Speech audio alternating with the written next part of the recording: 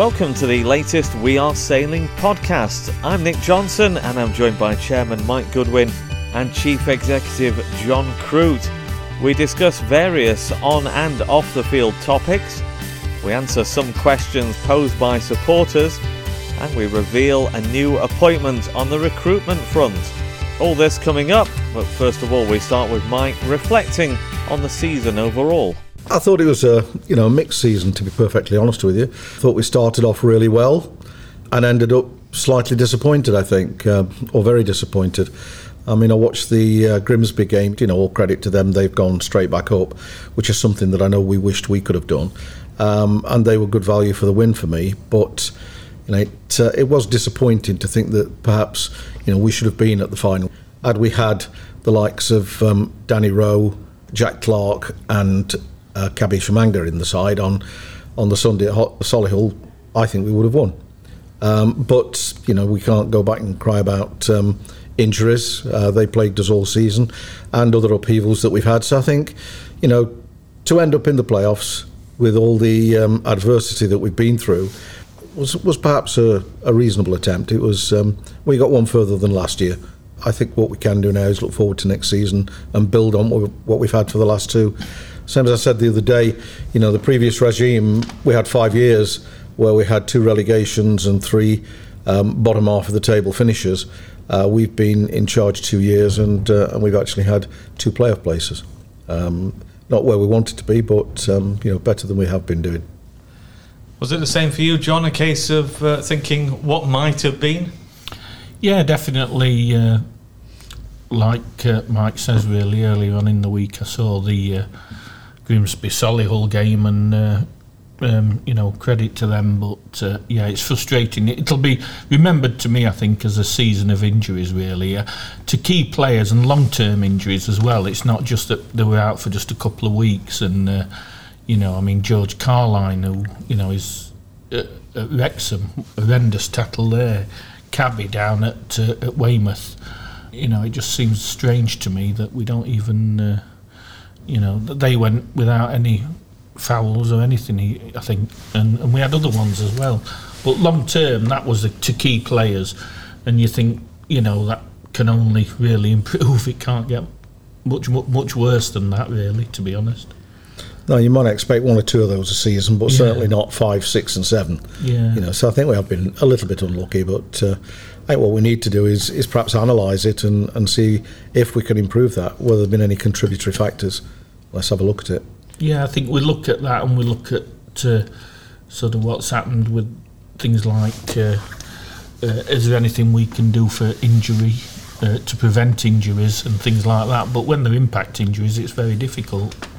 And of course the retained list was announced soon after the end of the season, and we have invited questions from supporters ahead of this recording of the podcast, and Jamie Howard asks, are the transfer listed players on the list purely for football reasons, budgetary, or a mix of both? Well, I think first and foremost is that the manager decides who's retained and who's not. So whilst, clearly any good club custodians have to keep an eye on a budget, they are football-based decisions. The manager's got a focus, he knows where he wants to go with things, and I think it's with that in mind, really. We've retained some, released others, and they're all good lads. There are no bad lads at our club.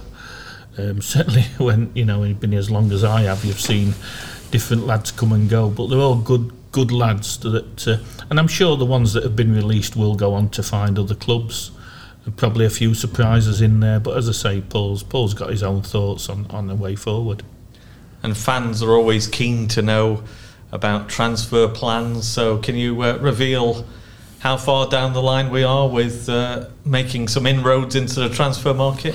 Yeah, I'm happy to do that. We've been speaking to a number of players, and there's certainly a couple that are very close to coming to fruition. But of course, in this league, I think 1st of July is the first date that you can actually sign players anyway. So, but we're well down the line. We're talking to a number of players. And fans will be eagerly keeping an eye on our Twitter feed to hear first just who we've signed. So always an exciting time for supporters. And that leads on to recruitment, Mike. And what can you tell us about the recruitment plans overall? Not just the imminent signings, but I'd always spoken in the past about ways of looking at the recruitment and how we can improve that. Yeah, I think it's no secret when the trust came in, we wanted to put the building blocks in place to bring the right players to the club so that we weren't knee-jerk reaction in the purchase of players when we had either injuries or players left the club. And to a degree we did do that with Lee Turnbull, and that didn't work out, as you know, and it's well documented. But since Paul's come in, he's wanted to do exactly the same. And Paul has worked hard with John, and they've brought in a couple of new guys. One is Kieran Cook. He deals with the South, and he's our chief scout. But we've just recently brought in a head of recruitment who we're quite excited about. He's been with Burton Albion for quite a number of years, and he's just fresh in the saddle and starting to work already. You know, so we're quite excited how that is going to happen. They're already identifying targets. As John says, we've already had negotiations with 2 or 3 players, and they're virtually there. We can't say too much until the 1st of July. We don't want to show our hand just in case. But we will have players in place, you know, ready for the start of the new training regime, which will be, I think, about first week in July, isn't it, John? Yeah. We'll come back for pre-season training. But Paul will want those in place then, or certainly a key amount of those. So yeah, exciting times. I think it's something that will serve us in good stead for the future, have a proper recruitment room. As we've seen before, John, recruitment is vital. We've had a good recruitment system in place in the past, and plans now to try and replicate that. Yeah, that's right. It's about building foundations for the club really moving forward, and you know, hopefully after this season coming that we'll have AFL football back, and it's about building for them as well. But you know, one step at a time. We're looking at having the right foundations, the right players, and getting the lists out there so that we are on the front foot with bringing players in.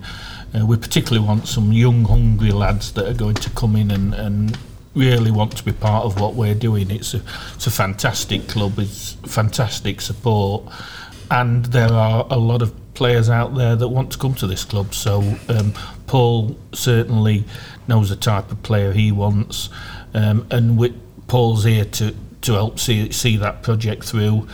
And we just want to make sure that we are in a position to bring the best players possible to the club, really. And leading on from recruitment, another source of fresh blood, if you like, in the squad is the academy. We've seen 1 or 2 youngsters making very good progress this season. We saw Lekan Torres named as the Academy Player of the Year after scoring over 50 goals at that level. So the future looks bright for the academy, and hopefully 1 or 2 youngsters making that breakthrough to the first team, Mike. Yeah, real success story, I think, the academy. I mean, everybody knows what happened to the other academy when we actually got relegated. Within a couple of years it had to disappear because of funding, and the trust set up a self-funding model, and we've brought some real key people in there, and it's working really well. And you can see that the academy lads have won trophies already this year, and it keeps growing and growing and growing, and we are bringing, you know, real good potential players through. I think we've got about 3 that are training with the first team squad, John. Yeah, that's right, and including Lekan, who you've mentioned. I think he banged 51 in, I think, this year for the academy. But yeah, there are 2 other players as well that will be training regularly with the first team. So we're starting to see that flow come through now, which is great, really. It's, you know, it's not the academy it was 3-4 years ago, as Mike says. We've revamped it, we've looked at it. We've got some great relationships and partner clubs, connectivity, as they like to call it. You know, we've got players playing out in Malta. They're going on a tour up to Scotland before the start of next season. So there's a lot happening. It's exciting times for the academy, and it's something that we're really keen to give youngsters from the area the opportunity, really, that perhaps we've not done in the past. We're going to turn our attention now to the finances of the club. People are always interested to hear exactly what's happening and I've had one or two questions on that front.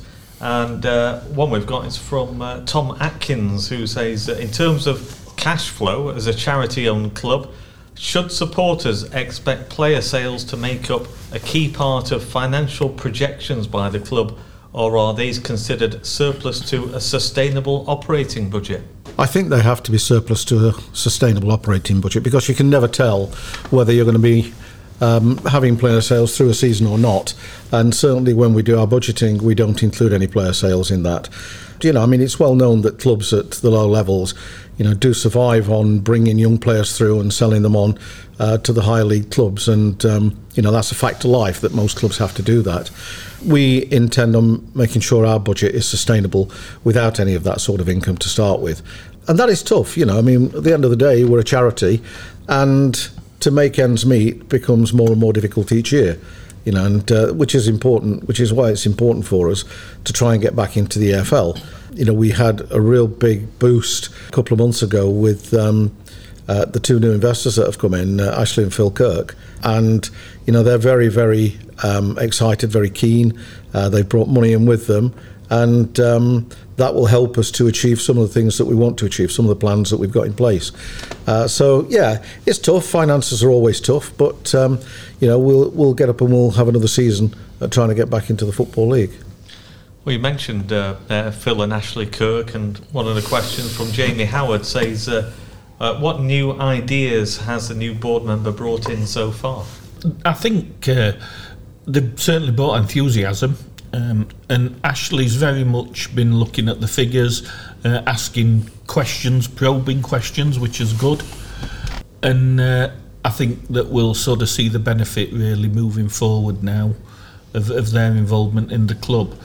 But yeah, it's really reviewing things, cost bases, exactly really what Ashley said he was going to do when he came in initially, and he's certainly taken that to task.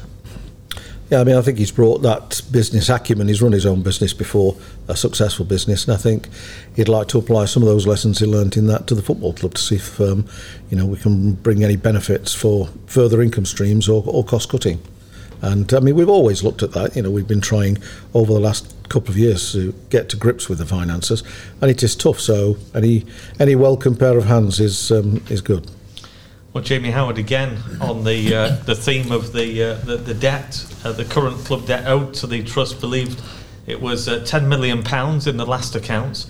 What date are the board targeting for this to be either paid off or written off? Well, we're not looking to pay it off or write it off at this stage. That sits as an asset for the trust. It's never been an issue for us in terms of trying to recover that debt from the football club. Obviously, it would be an impossibility.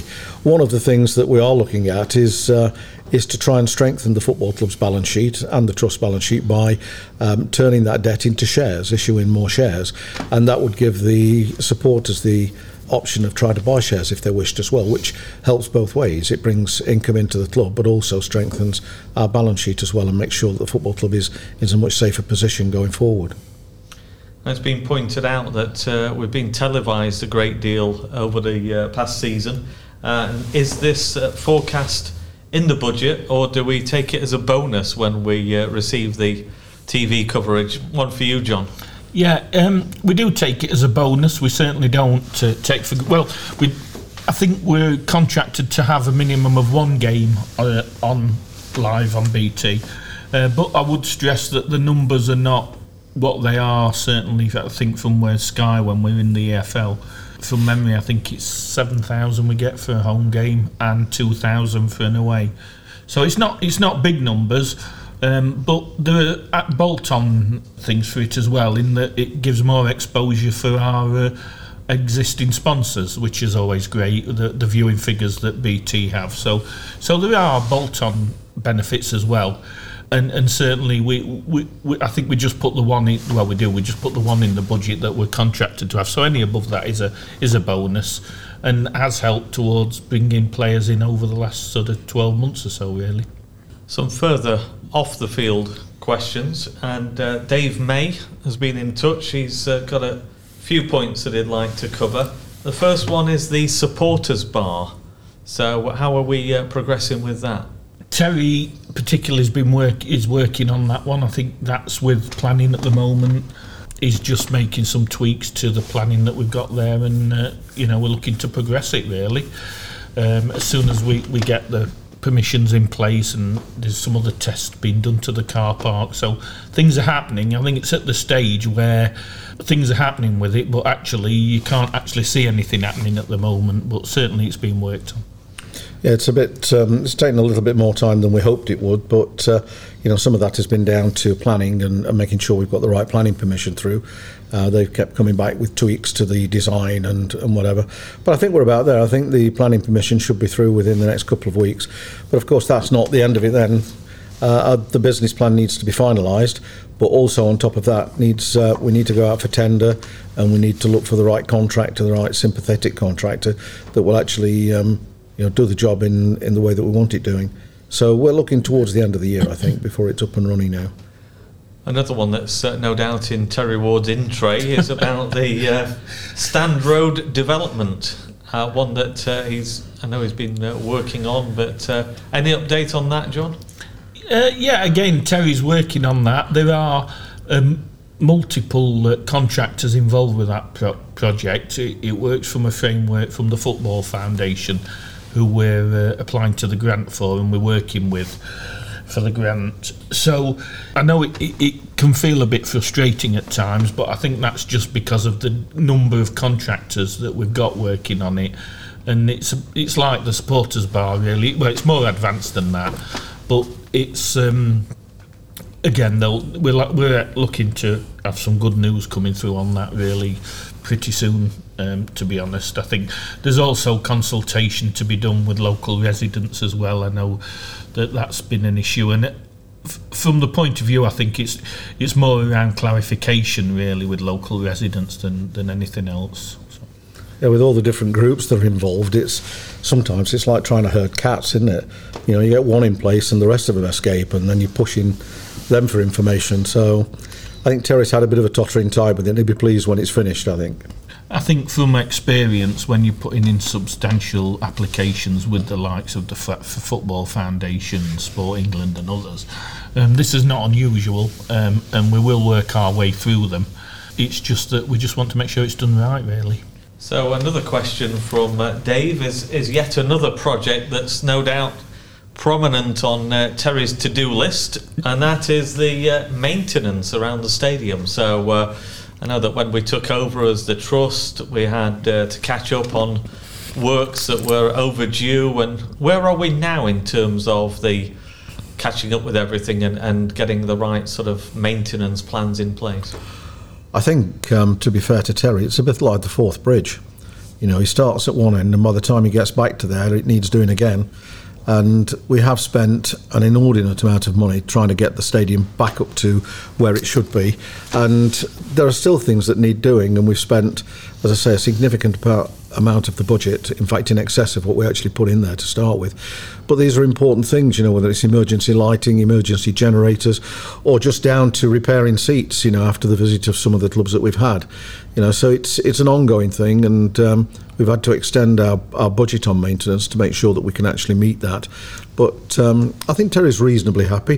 One of the things that he has got is a fantastic set of volunteers that come down and work on a regular basis. They're about to kick off again for this next summer, and so they'll be working hard on the exterior of the car park, etc., but also under the stands and around the concourses and such like. So, we're getting there with it. Let's not forget as well our stadium manager, Dean Hill. We're talking about all the work for Terry, but Dean, of course, very much involved in carrying out a lot of the tasks. Yeah, absolutely. And eagle-eyed supporters will have noticed we recently advertised for some assistance for Dean. That appointment's now been made, and the successful post holder will be starting in the next couple of weeks to really back up and support Dean so he can concentrate on things moving forward. I mean, Mike said about things that we'd done so far, and we're already seeing the benefits of that. We had the extra power supply done, I think it was towards the end of last year, and without that we wouldn't have got the England under-21s that have been here this week, so we've sort of seen the benefits from it. I think the thing is, with a lot of the repair work that's done, in actual fact, when you look, you don't actually see what's been done, but there's a lot of work that you'd notice if it wasn't done, but actually when it is done you don't really notice it. And as Mike says, the volunteers, and Dean and Terry, who of course is a volunteer, he might be a club director but he's still a volunteer. Yeah. And I think it's easy to forget, really. It's like Mike says, really, it's a Forth Bridge situation. There's always something to do. Yeah, one of the things I would like to mention while we're on maintenance is the pitch itself. We appointed a new groundsman not so long ago, and I have to say he's done a fantastic job so far. The pitch looks in excellent condition, for the under-21 game. Yeah, and great to see the under-21s back here. We have had the various England teams come here, and it just shows us, as we've said before, the reputation that the club has with the FA, which is very pleasing, John. Yeah, that's right. It's something that we were keen to do when the Trust took over, and we very quickly got England back involved. And it did feel somewhat special, I think, this week, particularly, following a weekend of the Jubilee, to have England here as well just sort of felt right somehow. I thought it's great that we've got them here, and hopefully they've enjoyed their visit and they will be back again. I'm sure they will. We always enjoy having them, and it gives younger football supporters across the county the opportunity to see future top class talent, really. So a question here is from Dylan Mann, who says, what are your thoughts on safe standing, and what are the odds of it being installed in the South Stand in the future? Well, I think, safe standing is the topic that everybody's talking about at the bigger grounds at the moment. I have to say it's not on our agenda at this point in time, and that's a financial thing, but also in terms of letting the pilots take the course in the main football leagues, whether it's either Premier League or wherever, and we'll have a look at that. And we'll never say never, but at this point in time I don't think we've got the funding or the will to actually go down that route. Of course, our fans have been involved in the pilot because they were standing. Yeah, that's right. They were at Chelsea. Yeah, so exactly. Which I think were certainly one of the very first clubs to have it. So, they'll be able to give feedback on it. So we've talked about the South Stand, and now Alex Green sends a message to ask about the North Stand, and he says that it's obvious that we struggle to fill areas of the ground with the visit of certain clubs who bring a small amount of fans. Exception of the likes of obviously Notts County and Wrexham. Shouldn't we be trying more often than not to utilise the North Stand with vouchers for schools, other activity clubs, low-income families, etc., giving a reduced price for those on universal credit as well? So what are your thoughts on that, about any possible initiatives for filling the North Stand? That's ongoing. To be honest, we do that virtually every home game anyway. The Community Trust work really hard on it. We often say the great work our trust does, and virtually every game, clearly we wouldn't have done it for the likes of Stockport when it would have been full anyway, but for games it's not. We're on it every single home game and getting several hundred of exactly the groups that you mentioned, so it's something that we're already working on, is already happening, and we'll continue to do it. Well, if you look at the last game of the season, John, the Woking game, over 9,000 people here in the North Stand was virtually full.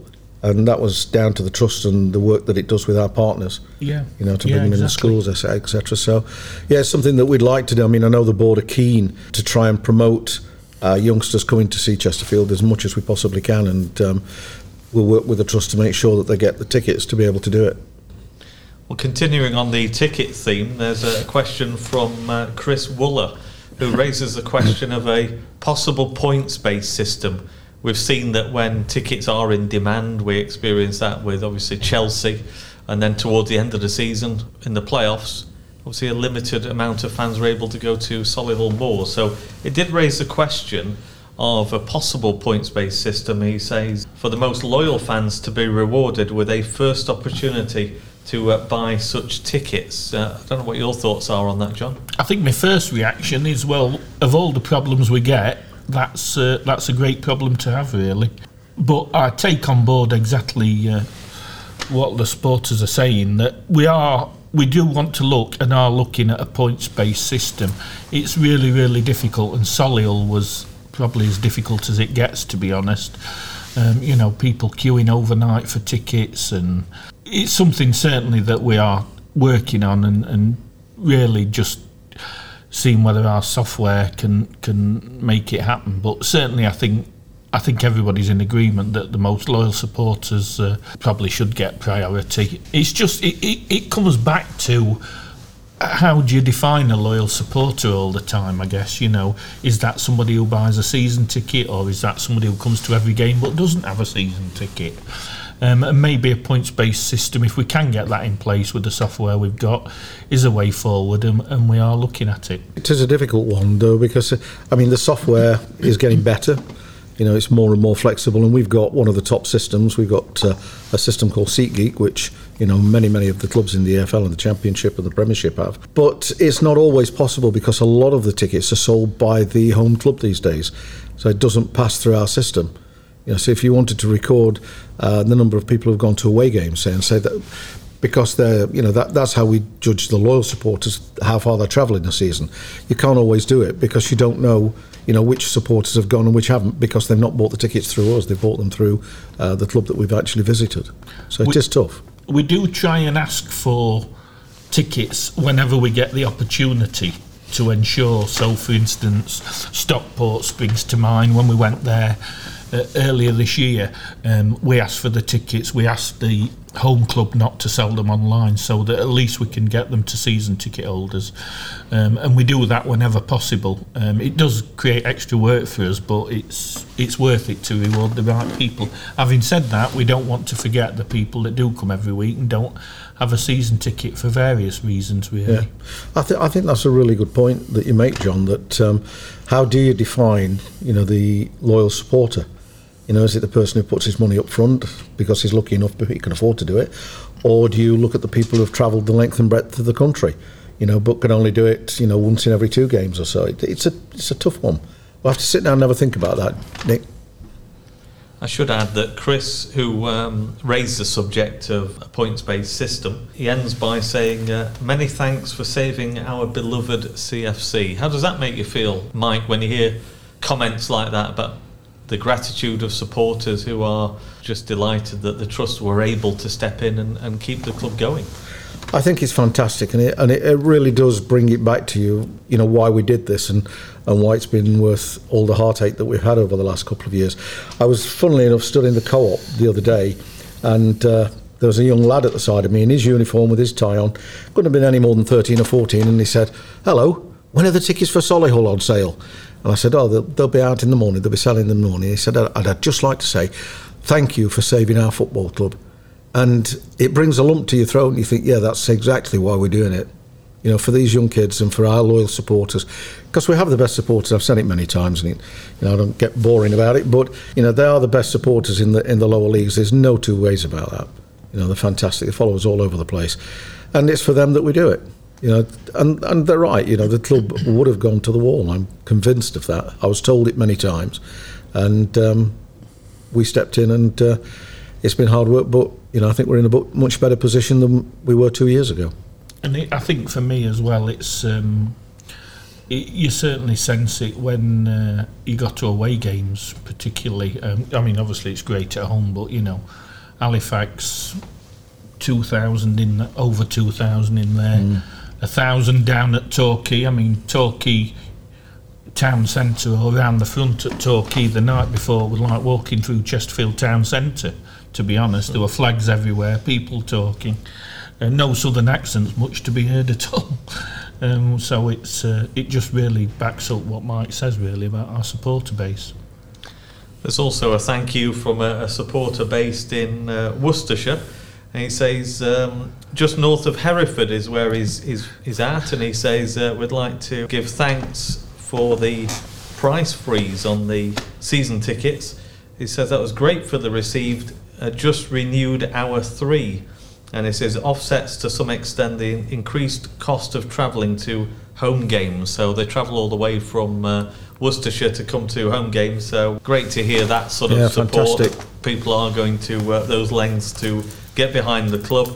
And he says it makes him think of a further question about reiterating what other benefits are associated with being a season ticket holder. Obviously, the prime one, as we've mentioned previously, is being at the front of the queue for when there's a limited number of tickets. But, a question of what else a season ticket holder gets as a benefit. Yeah, well, there is the Spire Lotto membership, which there's a benefit on that as well. But I think this is something that I want to really prioritise this year, and of course that doesn't have to just come at the start of the season, that we can look at maybe see if we can get some discounts elsewhere for season ticket holders, and they can actually be launched throughout the season.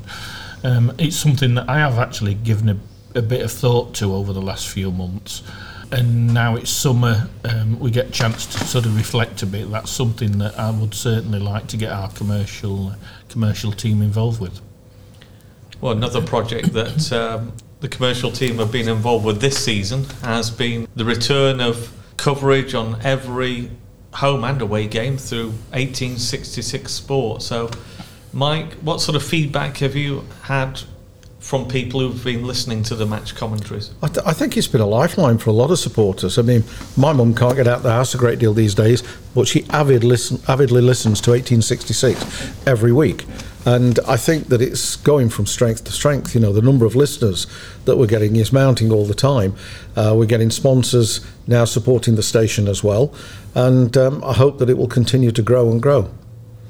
I think over the first sort of 18 months, couple of years of trust ownership, through a pandemic and everything that we've sort of mentioned in previous podcasts, it's certainly felt very much like a firefight at times, and the amount of work to do, and we forget that doing supporter bubbles and things like that we had to do, but we can now hopefully start to look forward more and see changes like that with the season ticket. And also over the next few months, supporters will notice a big difference with the website.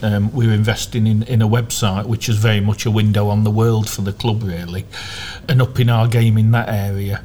And this is something that will continue to move forward. I think really in all aspects, really moving forward with the club and marketing the club.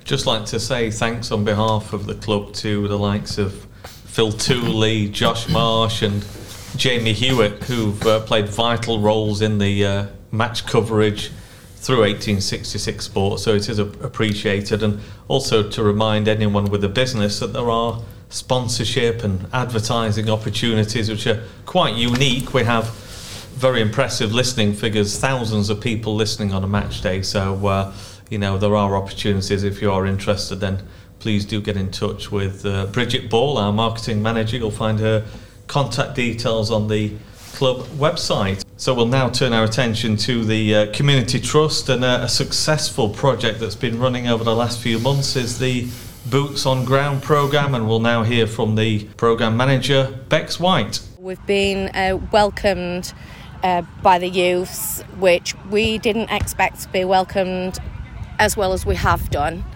They have engaged with us. We do work in partnership with Blend on a Friday evening, which is a youth club on West Bars, which is open 7 till 9. And we're seeing numbers of 100 plus on a Friday evening, which is fantastic because it's built up so much. Good kids, behaving, just having a good time, and we have a good joke, we have a good laugh with them while trying to make sure that they're safe and they're doing good things. Well, what sort of feedback have you had from them? We've had good feedback. They've very quickly learned our names, which is great, because if they had no interest in us, they wouldn't bother doing that. I had great conversations over the weekend about how they're doing in their exams. They'll shout me when I'm walking towards them, like, Bex, I've had exams this week and it's been so hard, and it's good. They're telling us normal life stuff, which is what we want, and we want them to be able to be comfortable with us. So if they do need help, they'll come to us. And what are the future plans for the project? So hopefully we have a review at the beginning of July, and we should run for another 3 months, and then hopefully we are making a difference. I think we're making a difference to some businesses, as well as cutting down the crime and the local ASB, and then hopefully we can expand to other areas that need it. Well, John, great to hear the success of the programme. What are your thoughts when you listen to some of the comments there? I think, well, we mentioned earlier about pride in the trust taking over the club and what it managed to do at that point, but I think, that's real. I think we can all be proud of the work we've done there. These are the things that really matter to our community and what a football club should be doing in its community. Bex and the other guys at the trust have worked really hard on it. They give up their evening times to go and work with the younger people. I think it easily gets missed, the work the trust does, although we're getting better at telling people what we do. But projects like Boots on the Ground is tremendous. We were approached by a number of partners, including the Borough Council, and said, look, can you work with us on this project? They provided us some funding to work with it, and it's been hugely successful. I mean, the numbers there that Bex says, like she says, 100 youngsters coming along. We never expected those sort of figures, but what it does do, it shows the power of the badge and what the football club means, and we can engage with youngsters where I think other organisations that are perhaps seem to be more of the establishment just don't have that connection. And again, one of the people that asked questions earlier on mentioned about tickets for youngsters coming to games. Well, these are the type of youngsters as well that do get tickets to our matches, and that's something really that as a community trust owning the club that we can do. So it's an add-on benefit of the trust owning the club, that when people and youngsters come to our activities like this, we do give them match tickets to come along, and hopefully it's really the start of a lifelong journey really with the football club, because one thing we know is that once people support a club, you don't change your club. And we'll hear now from PC Adam Collins, who works closely with the club, and he gives us his thoughts on Boots on the Ground. Another great community trust project that's been running 3 months now, just coming for review. Queen's Park at the moment, they've been running it on a Thursday, Friday, Saturday night, 10 till 6. Just go around town centre and McDonald's and into Queen's Park, and trying to cut down on some of this antisocial behaviour we've seen a massive spike on, and that's not just in Derbyshire, it's across the country. Again, Community Trust leading the way in terms of initiatives. Stop them getting in trouble, take back ownership of the park and town centre, and hopefully stop them causing that antisocial behaviour, which ultimately cuts my workload down and my colleagues' workload down in terms of calls for service and damage crime reports and things like that. So again, Community Trust leading the way really, and I'm more than happy to come and show some support for it. This 3 month review, we're going to go back and look at some stats, so maybe something we could talk about when we actually see the stats, but I've no doubt it's made an impression, and on about widening it as well to other sort of villages and areas, obviously within the borough, within the Community Trust. So I've no doubt, speaking to these young kids here, there's nothing for them to do in the area, Nick. And again, we always talk about it at the club through the police. It's the power of the badge, making that difference and getting that community support. So it's brilliant. Well, Mike, when you hear comments like that about the Community Trust leading the way, what are your thoughts? Just one of pride. I mean, it's an absolutely fantastic project again, and to hear Adam say that the trust is leading the way again is a great comment, and it's what we do at the trust. We want to be involved with our community. Adam is a great lad, and the fact that he gives his time up free of charge and comes down and works with us is amazing, really. And as John says, it's the power of the badge and the fact that the Community Trust owns the football club, and both sides of that organisation now can come together for the benefit of our community. So it's absolutely brilliant to listen to it. People like Bex, they're brilliant.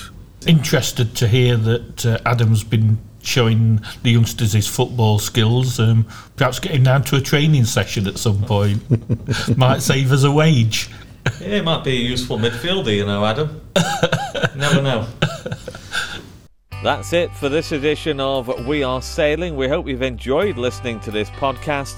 And as always, we welcome your feedback. Please do let us know your thoughts on social media or via media@chesterfield-fc.co.uk. And we'll return soon with another edition of We Are Sailing.